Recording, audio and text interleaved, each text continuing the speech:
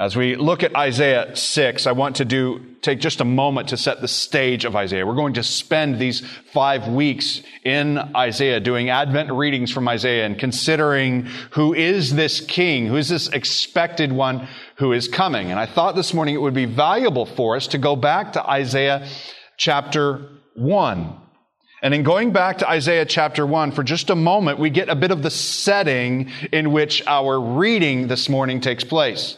In Isaiah chapter 1, if you look at chapter 1, verses 11 through 12, what we see is the Lord's displeasure. The Lord expresses displeasure with dead ritualism of the people's empty worship words and activity. Isaiah 1:11 says this, "What to me is the multitude of your sacrifices, says the Lord. I have had enough of burnt offerings of rams and the fat of well-fed beasts. I do not delight in the blood of bulls or of lambs or of goats. When you come to appear before me, who has required of you this trampling of my courts?" That's a powerful accusation of the Lord upon the people in the midst of their worship. These are worshipers, all right? Today, these would be like Sunday morning people. It comes with an accusation. It's a powerful accusation because what they are engaged in is exactly what the Lord has required of them in their sacrifices, right? It would seem they could try to make the argument back to the Lord, but you are the one who has required this sacrificial system. But here we see that worship, even worship that the Lord requires apart from faith, is unacceptable before the Lord. It's just empty ritual. You see how this continues in verses 16 and 17. We see the Lord calls the people to repentance from their empty worship, their vain activities and words. Verses 16 and 17 says this, "Wash yourselves, make yourselves clean. Remove the evil of your deeds from before my eyes. Cease to do evil, learn to do good. Seek justice, correct oppression.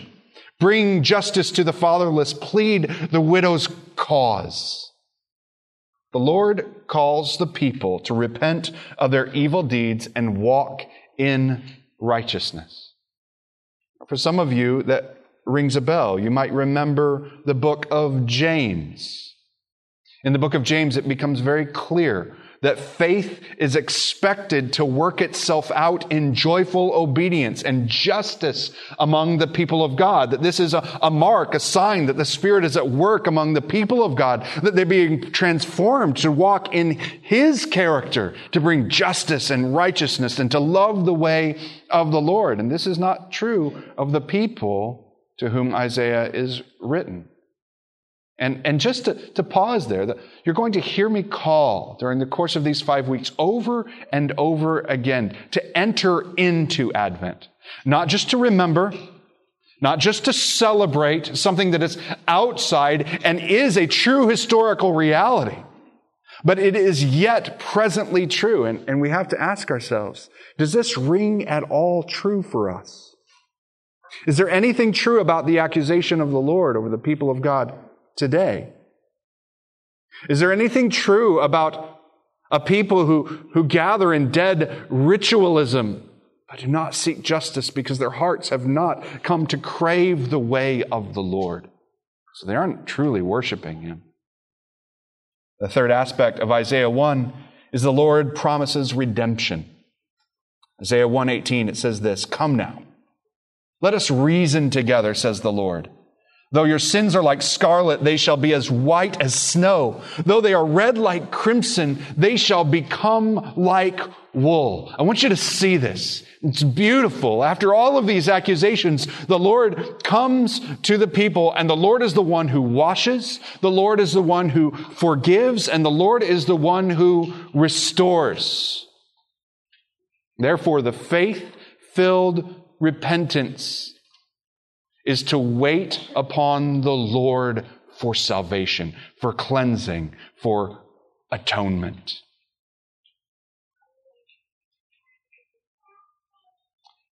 Context of Isaiah. Lostness in worship. The context of Isaiah, a call to repentance for the people of God. And up to that point, I'm thinking, what a great way to launch our Advent celebration, right? And the context of Isaiah is the hope of cleansing. A hope of cleansing that restores the people of God to worship in His presence, to love His character and reflect it in our ways together. What's interesting is this is the same three phases of the vision in Isaiah 6. Turn with me there again. Isaiah chapter 6. Let's look at the first verse together. In the year that King Uzziah died, I, that is Isaiah, seeing this vision, I saw the Lord sitting upon a throne, high and lifted up, and the train of His robe filled the temple. The first thing that we have to see is that this vision is set within the context of a historical reality, right? All of the celebration of the people of God is set within the context of historical reality. This is not some vague, vacuous, empty ritualism of remembering. What we remember is something that took place in history. Even Isaiah's vision takes place during the course of history in the year that King Uzziah died. All of our celebration is set within the context of historical reality, both that Jesus is the Savior and the future reality of the return of the Lord. It is as real as any of our celebration that the Lord will return. This is a future historical fact, according to the promise of the Lord. Now, King Uzziah, he had reigned for 52 years. There were people who lived an entire lifetime under the reign of this one king. You get the context in which this vision is given. 2 Chronicles 26. It's probably in your footnotes in your Bible, but if you want to write 2 Chronicles 26 in the margin there, it gives a bit of the context of the life and the reign of King Uzziah. In 26 verse 15, it says, "And his fame spread far." That sounds like a good king. "For he was marvelously helped." You hear that? "Till he was strong." That's King Uzziah. A man of fame, marvelously helped by the Lord, who was strong. Uzziah became a great and mighty king through the help of the Lord. Under the reign of the people, the kingdom saw expansion and they saw dominance over their enemies. This is the reign of King Uzziah. And then the next verse, verse 16, 2 Chronicles 26. "But when he was strong, he grew proud to his destruction." I have to sit in that one sometimes. I have to wonder, how much is that my story? I have an image of myself that I'm still quite young. I'm not old enough to be proud yet. I'm not old enough to have done anything that I could take pride and think that I've really grown to some great strength myself. And then I was talking with somebody at Cocoa Playhouse this week, and they automatically went to guessing that I was 40 years old. And I'm like, well, actually, I'm a little bit older than that. And I realized, you know what? I've done a couple things in my life. And a couple things I'm actually kind of proud of. And a couple things that I've done in my life are actually kind of good. And I have to ask myself, do I understand that I have been helped by the Lord, its grace and the abundance of His kindness and mercy, that anything sweet has happened in my midst? Am I still dependent upon Him, or is this my verse? 2 Chronicles 26:16, my life verse. But he was strong, he grew proud to his destruction. Uzziah entered the temple. He began to perform ceremonies that were not the proper place of an earthly king. He saw himself as something more than what the Lord had given to him. He began to operate outside of what the Lord had commissioned him to. And this vision opens with the death of Uzziah. His last years were terrible years. Look at 2 Chronicles chapter 26 to read through that. For the people, this time was a time of mourning and anxiety. This king who had lasted so long, perhaps definitely beyond the years of his righteousness. And the Lord squashes this feeling of mourning and anxiety in a matter of words. Look at verse 1 again. In the year that King Uzziah died, in the midst of that context of mourning and anxiety, I saw the Lord sitting upon a throne. We'll very quickly come to see what the Bible means by the promised presence of the Lord. The Lord sitting on his throne, present among his people. What can we observe about the Lord during the course of this vision? The first thing that we see is we see a throne. There's a reason that this title of this series is Waiting for Our King. The Lord is drawing our attention right here in Isaiah 6:1 to something that is often forgotten reality about the Lord, that he has a crown. He is on a throne. He is the Lord and the King of creation. He who sits upon a throne, and he's high and lifted up, the passage says. There is no throne above his throne. That means that we have but one master, but one way in the kingdom, and yet we run after many masters. We're blown and tossed by our evil desires. We are people filled with anxiety in this world when a variety of circumstances change. And this is a drastic circumstance. This is the changing of a great kingdom. We're told that the Lord was on the throne. Uzziah became great, but his earthly throne was helped by the Lord of heaven, who is high and lifted up. We're told that his robe filled the temple. What we see in the temple of this passage is not just an earthly temple. We get a glimpse into the heavenly throne room of God, where the Lord presides over all of creation. The train of the Lord's robe fills the heavenly temple, and the Lord is great. The Lord is complete in his glory and complete in his reign. There's no spot that's carved out for like an under king in his kingdom. He's the king, and he fills the whole of the throne room with his reign and glory. And in that room, we saw that there are seraphim in verse 2. Each had 6 wings. With 2 he covered his face, with 2 he covered his feet, and with 2 he flew. The faces are covered. Blinded by the glory of the Lord, they cover their face. Their feet are covered, covering their creatureliness. They are angels, heavenly beings created for the very purpose of serving as messengers in the very presence of the Lord. And yet, even their glory is a lesser glory. A glory that's nothing compared to the presence of the glory of the Lord. And so they cover their creatureliness in the presence of the eternal King. And they're flying. They are the glorious angels who move and they serve in the very throne room of heaven. This is where we see the Lord. This are his great creatures to execute his great purposes in history. And their cry is worship. The cry is a statement of the reality about the God in whose presence they serve. 3 times holy, holy, holy, holy is the Lord of hosts. The whole earth is full of his glory. He brings his glory near to earth for all to see his holiness. And there's a booming voice and there's smoke. Are you getting a clear picture? Do we have to go on? The picture of what we're talking about when we consider the presence of the Lord. And that's the one who stepped into a manger.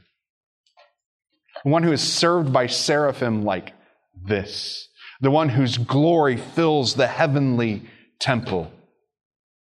Friends, the reality is the Lord is awesome and he is king. He's glorious. He's splendorous. He is the one who can help a great earthly king. And yet that one in Advent we celebrate is near. For centuries the Lord made his presence known in the midst of the temple. Isaiah is all about a prophecy that the Lord is coming in a far more imminent way than simply in a temple for the people to approach through a variety of ceremonies that the Lord had established. He's coming in an imminent, in an Emmanuel, God with us sort of way. The Lord is near. And in Advent, we also celebrate that the Lord has come. Do we realize that what we're talking about when we say that the Lord has come in His incarnation, that Jesus was born as a child, that what we're talking about is the Lord of all creation stepping in among us. The one who is overwhelmingly glorious and eternally holy has come to dwell with us. This is a historical reality. It has taken place. This is what the disciples got just a glimpse of in the Transfiguration. Emmanuel, God with us, is not sentimentality. It's not just sweet. It's sweet. You can't read the passages of the incarnation in Luke and the other Gospels and not be overwhelmed with the sweetness of it all. But it's not just sweet. It's not sentimental. It's the powerful coming of the Lord of all of creation. So to long for the coming of Jesus is to long to enter into the glory and wonder of this scene. In Advent, don't just celebrate that He came. Long to enter into this scene. To long for Jesus is to long for the presence of the eternal glory and holiness of the Lord in the midst of His people. Friends, I need help to do that. I need the Word to do that. I need song. I need somebody to sing and say, hey, sing with me. And I say, okay, I'll do it. I don't feel it, but I'm going to do it because I want to long for the eternal presence of the glorious King. Let's continue with Isaiah. Verse 5, things take a turn. When Isaiah finally speaks up, hear what he says. I said, woe is me, for I'm lost. I'm a man of unclean lips, and I dwell in the midst of a people of unclean lips, for my eyes have seen the King, the Lord of hosts. Even the seraphim were smart enough to cover their eyes. Isaiah has seen the Lord of hosts. Woe is me. Woe. Woe is a curse. Isaiah knows that he stands condemned in the sight of the holiness of the Lord. The angels themselves, even as they are singing and crying out this great call of heaven, holy, holy, holy is the Lord of hosts. The whole earth is full of His glory. As they cry out the character and the glory of the Lord God, it's that cry, that worship is condemnation of Isaiah. The Lord is holy. I am not. There's a reason that we don't just gather. We sing holy, holy, holy sort of songs very often at the beginning of our service. And there's a reason why we don't just come sing holy, holy songs and then go. Because as we gather, I know I'm not just a holy, holy, holy singer, or else I would be like the vain people of Isaiah 1. I know I'm a woe person. I'm not one of the seraphim who has rightly covered my eyes and who has rightly covered my feet and has rightly served the Lord with the whole of my being and creatureliness. No, I'm a person who's condemned. And so in our service, we continue from some words of song that actually condemn us to words of the gospel that speak how a people might come into the presence of a holy God through the sufficient atoning sacrifice of Jesus Christ. Woe is me, Isaiah says. He's lost. He's a man who is undone. He's a man with unclean lips. I know for the kids who are with us this morning, my thought for a long time as I read that scripture was that, man, this guy must have had a potty mouth, right? He's a man, I mean, what did he say that morning? This isn't talking about Isaiah's cursing. He didn't use some bad words that week and hang out with people who used bad words. He's referring to chapter 1, to a people who filled the temple with empty, ritualistic worship. Empty, vain words from a heart that was not engaged with the Lord in faith. The reality is that empty words of worship aren't worship at all. They are quite the contrary. They are unclean.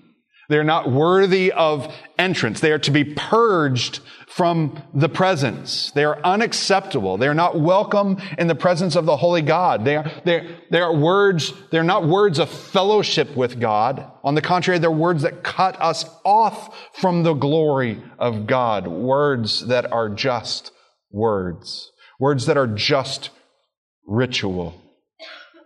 Words that are not engaged with the Lord in faith. What did Isaiah say he saw? Isaiah says, "My eyes have seen the King. My eyes have seen the King, the Lord of hosts." If we will see the Lord as the King that He really is, it will guard our imaginations about the Lord from the sentimentality that we often associate with His coming. A sentimentality that often leads to a very empty worship in this season of Advent. Much like the people of Isaiah 1 ignored the holiness of God in their worship, we too are in danger of ignoring the reality of the divine and kingly reign of Jesus. When we celebrate Advent, we are celebrating the coming and longing for the coming of the King. In a book that I've been reading in preparation for this series, it's a book by Robert Weber, he writes this: "Unfortunately, we frequently fail to see what Isaiah saw.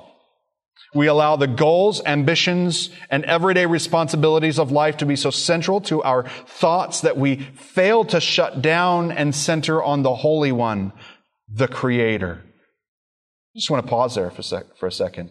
We allow the goals, ambitions, and everyday responsibilities. I wish I was that noble. I wish I was so noble that it was only great goals and ambitions in life that I doggedly pursued that were the means of my distraction. So we could say, "I'm sorry, God, I was so distracted by the goal that I should be focused on you in the midst of the goal. I'm distracted by far more foolish things than that." We live in an age of distraction. Empty words and empty images and empty thoughts, and we doggedly pursue them. What if we paused for a moment? What if we allowed the calendar this year to call out to the people of God? People of God, there is a light that has shone into the darkness. There is a substance that could fill up the empty places. There is a king that could occupy a rightful throne. Friends, if you think that you're sitting on the throne, know that in your life, what you really believe is the throne is empty. But it's not. By faith, what we confess is the Lord is on the throne, and He directs my steps, and He dethrones ambitions and goals. He dethrones everyday responsibility, puts Himself there. He eliminates distractions as we see Him. Weber continues, by faith, He went to the very heart of human existence Himself. Like Isaiah, we need to get beyond the form of our worship. We need to experience the presence of the one who stands over us to judge us. Yes, that's the role of a king. He doesn't abdicate His role. He judges us, and to heal us, and to restore us. To complete the sentence, what we are restored to is fellowship with Him, fellowship with our King, whom we get to call Father. As we see the Lord for who He is, we see ourselves for who we really are. That's what takes place for Isaiah. As we place our faith and our hope in the Lord, who is the King, He restores to us a joy and a peace and a holiness in His presence. So the call for us in Advent is to long to see the King for who He is, and to see not only who He is, but what He's doing in the midst of this people, what He has done and what He has promised to do. What we see in verse 6 is what the Lord does. The Lord cleanses. Look at verse 6 with me. Then one of the seraphim flew to me, having in his hand a burning coal that he had taken with tongs from the altar. And he touched my mouth and said, Behold, this has touched your lips. Your guilt is taken away, and your sin is atoned for. The burning coal. The Lord sends His servant, one of the seraphim, to Isaiah to cleanse Isaiah right at the point of his greatest need. It's the Lord who works the cleansing. And it's Isaiah who is blessed with atoning mercy. I'll say it again.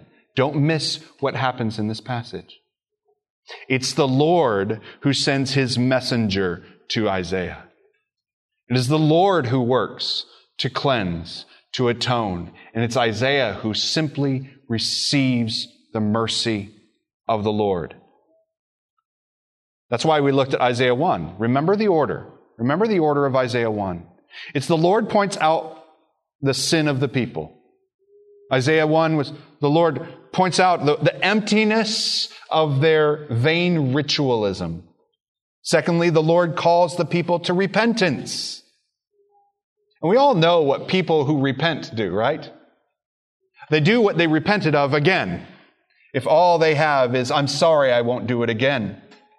Thank God that the King of creation is not a king of second chances, who calls a people who have done wrong into His throne and say, let me tell you what you've done wrong. Let me tell you that you better never do it again or else, and then send them on their way. Because I'll tell you what's going to happen. I'm going to be back in that throne room again. And He's going to say, not this time. And yet that's how so many of us live. We live that perhaps on a weekly cycle when we gather on Sunday. That there's really only two aspects to the gospel. That the Lord calls us sinners and we promise we won't do it again. And again. And again. But that's not the story of Isaiah 1. It's not the story of Isaiah 6. It's not the story of the gospel throughout the Scriptures. The third phase of Isaiah 1 is the Lord promises redemption. The Lord promises an actual cleansing. The Lord does the work in Isaiah 1 and in Isaiah 6. The glory of the Lord puts Isaiah in his place. Isaiah repents before the holiness of the Lord. And Isaiah doesn't even say, I won't even do it again. I won't say that. I won't do that. The people won't do it either. I'll talk to him. He knows better than that. He's going to talk to him and he's going to see what happens. Isaiah repents before the holiness of the Lord, but it's the Lord who works on behalf of the one who is engaged with Him in faith, who trusts Him enough to come in humility like Isaiah does. And the Lord works on his behalf for the forgiveness of his sin. Friends, Advent is a time to remember that salvation belongs to our God. Some of you this morning, even your engagement in worship this morning is an attempt to save yourself. That is vain worship. It's empty, and it does not qualify. Advent, this Advent for you is a time to remember that salvation belongs to our God. He is the King, and He has worked.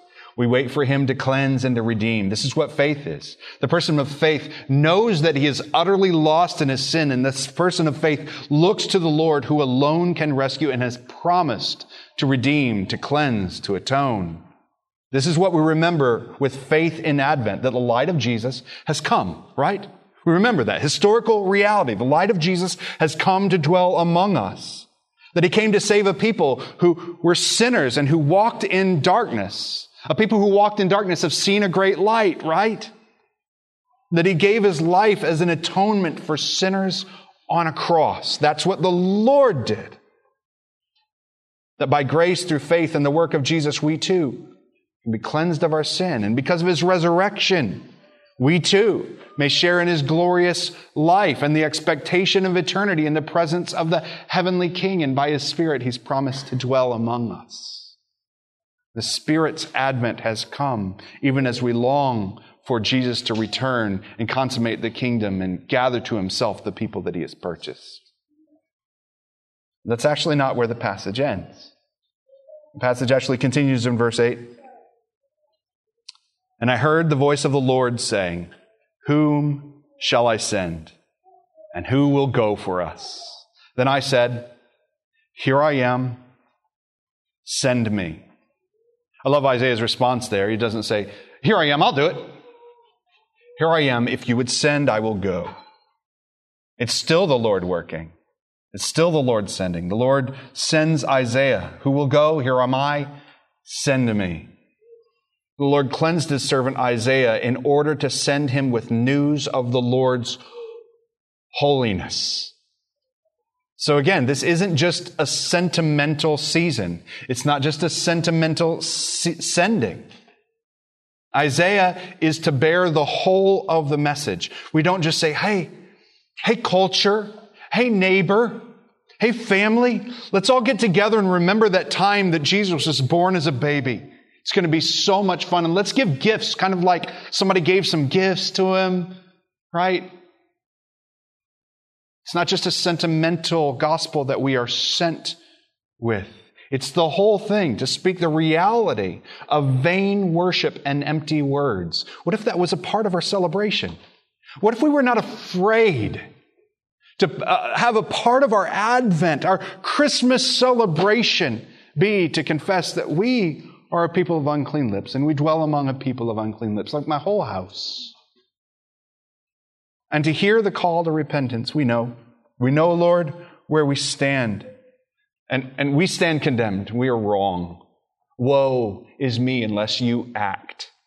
And then we go and we remember that the Lord has acted and is acting and will come again. The call to wait upon the Lord's salvation in faith. This is the order of our Advent celebration.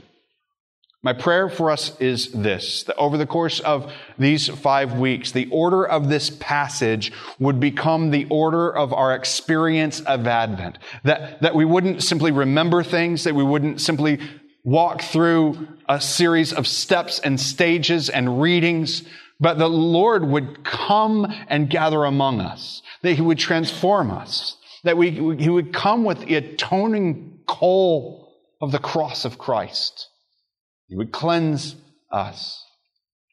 And my prayer is that the Lord would awaken each one of us from dead ritual this year, distracted hearts, and He would rescue us to the reality of His reign. You know He's King, right? You know that the King has come, right? And you know that the King is coming again. Heavenly Father, that is our confession. We know it to be true because You've said it to be so. You've borne witness to it in trustworthy scriptures. You bore witness to it even before it took place, but by Your promise it was sure. You are the King. You are the King who has come. And Lord, we've watched it. It's a mystery. I don't understand how like a coal touching a guy's lips makes him clean. It seems like it just burns. But Lord, in the cross of Christ, we've had the mystery revealed that there was a substitutionary cleansing. Just like the animals couldn't do it, all those sacrifices, just like the coal can't really do it. The Christ, the perfect substitute in the place of sinners, can and has. We know the inner workings of the atonement. And so we know that when You come, we belong to You. We've been cleansed, we've been purchased, and so we long. We long today. Lord, we confess that the vanity of our distractions and the foolishness of so much of our worship, we confess that it's weak. It's not what we know to be real and true and eternal. Thank You for the gift of that knowledge, that the call to repentance has actually taken root in many of our hearts this morning. I pray that You would take root in yet another who would confess You this morning. And Lord, I pray that You would enter in such a way that we see that You're a King and You are worthy, that You are able to redeem us, that we need not live in fear. We who are a woe people have been redeemed into a worship people who can worship with reverence and awe in the very presence of the Lord God by grace through faith. And so, Lord, we ask that You would create worship among Your people this morning, genuine worship that is pleasing to the Lord. Thank You for doing that. We trust in You for it. We pray this in Your name. In the name of Jesus. Amen.